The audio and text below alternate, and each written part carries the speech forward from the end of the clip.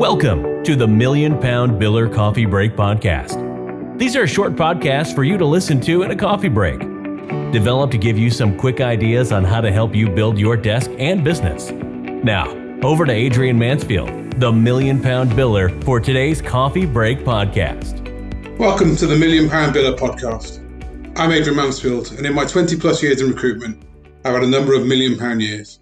I've worked in most of the major recruitment markets and in all sales roles within a recruitment agency. I've also run my own company and set up companies both in the UK and in several international locations.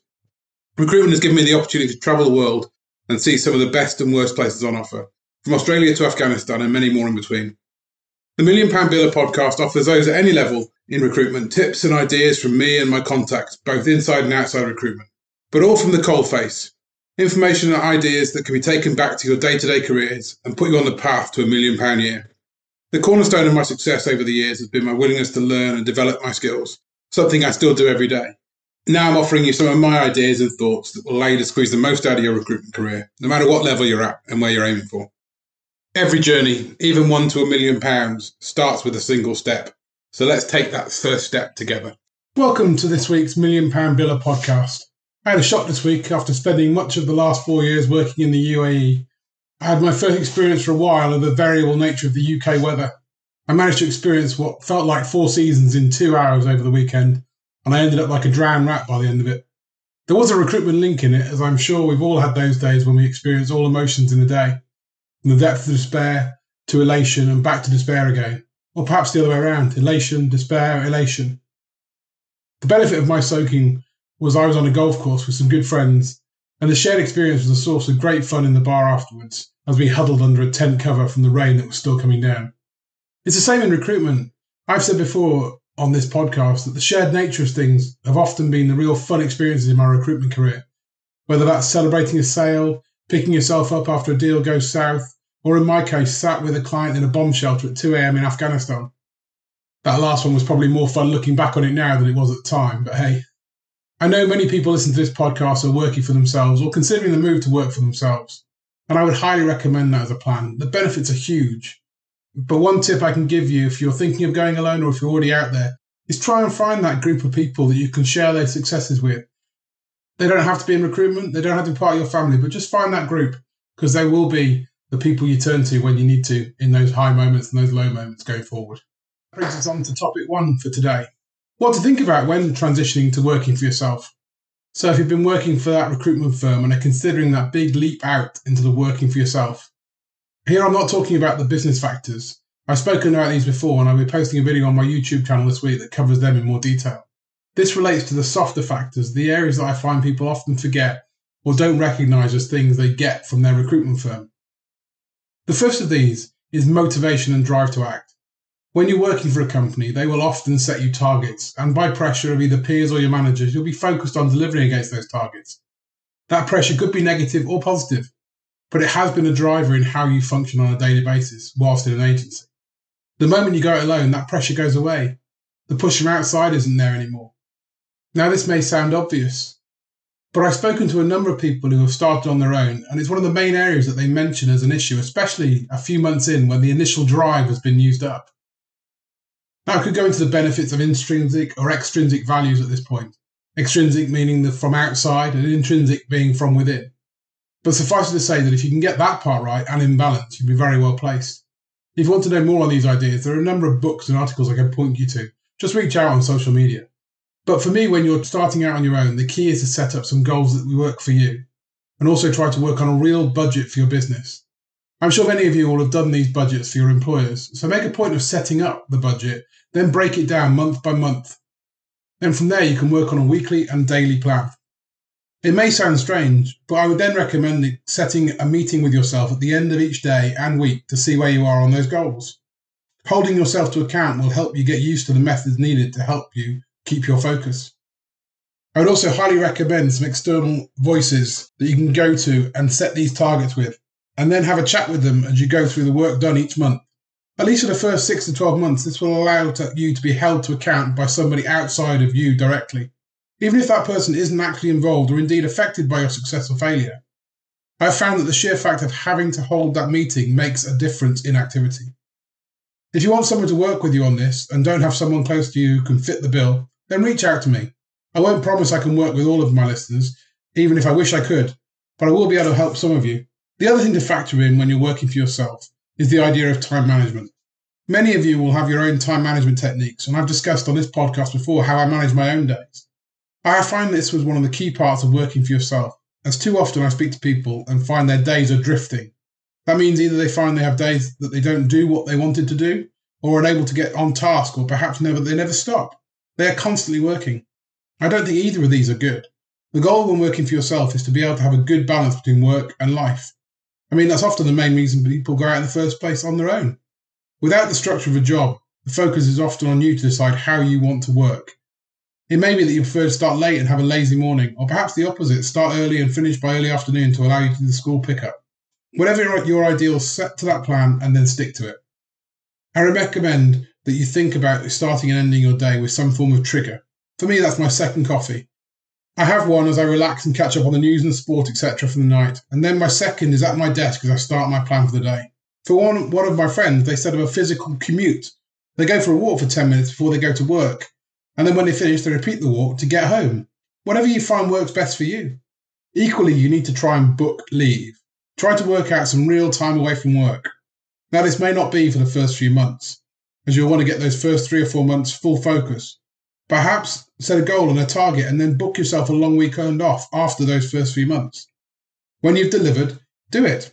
Maybe that's your first placement or when you hit a fee target, whatever that feels right for your business. As you move forward, however, it's important that you take time out of your day-to-day and take some leave.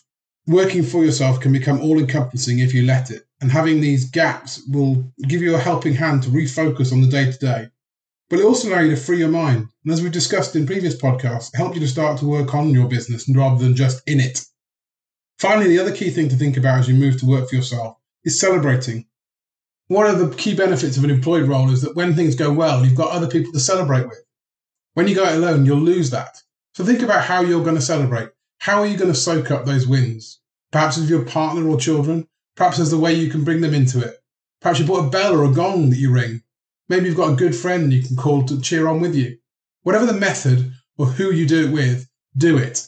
You've made a huge step and the future will be amazing, and it'd be a real shame if you fail to enjoy the journey. Moving on to topic 2 for this week. When is the right time to hire for my own company? So you've made that big leap, you've gone out alone and you've been successful. Then comes the next big decision. Should I hire someone to help me? That is perhaps the biggest issue for anyone who's made it past the initial phase of setting up for themselves. That step of going from being on your own to being a company that employs people is, in my opinion, the largest leap outside of actually going it alone in the first place you'll ever come up against when running your own company. If or when you decide to hire the first person, that is the hardest. Every subsequent hire becomes more and more easy. I should probably state at this point that I'm speaking about direct employees who will rely on you for their work or direction. I've seen many people combine their forces with another single consultant and go forward as a duo or a trio, but in these cases the individuals are basically still working for themselves. So when you're looking at employing someone, the first question is simply why? The benefit of recruitment is that it's a very mature business, so there are many solutions available to you that can bring in to reduce the workload and act as employees may do. Whether that's sourcing or screening candidates, dealing with finance, marketing, lead generation, or many other areas. So the question is, what do you think you'll gain from somebody being employed over a solution provider doing the same role but via a contract of service? In my personal view, I would try to outsource or bring in outside contract support long before I go down the employment route. Employing staff will be a huge time sink on your efforts as you get them in and get them up to speed and trained. You need to factor in the hours and time it will take you to train them and then reduce your weekly time accordingly.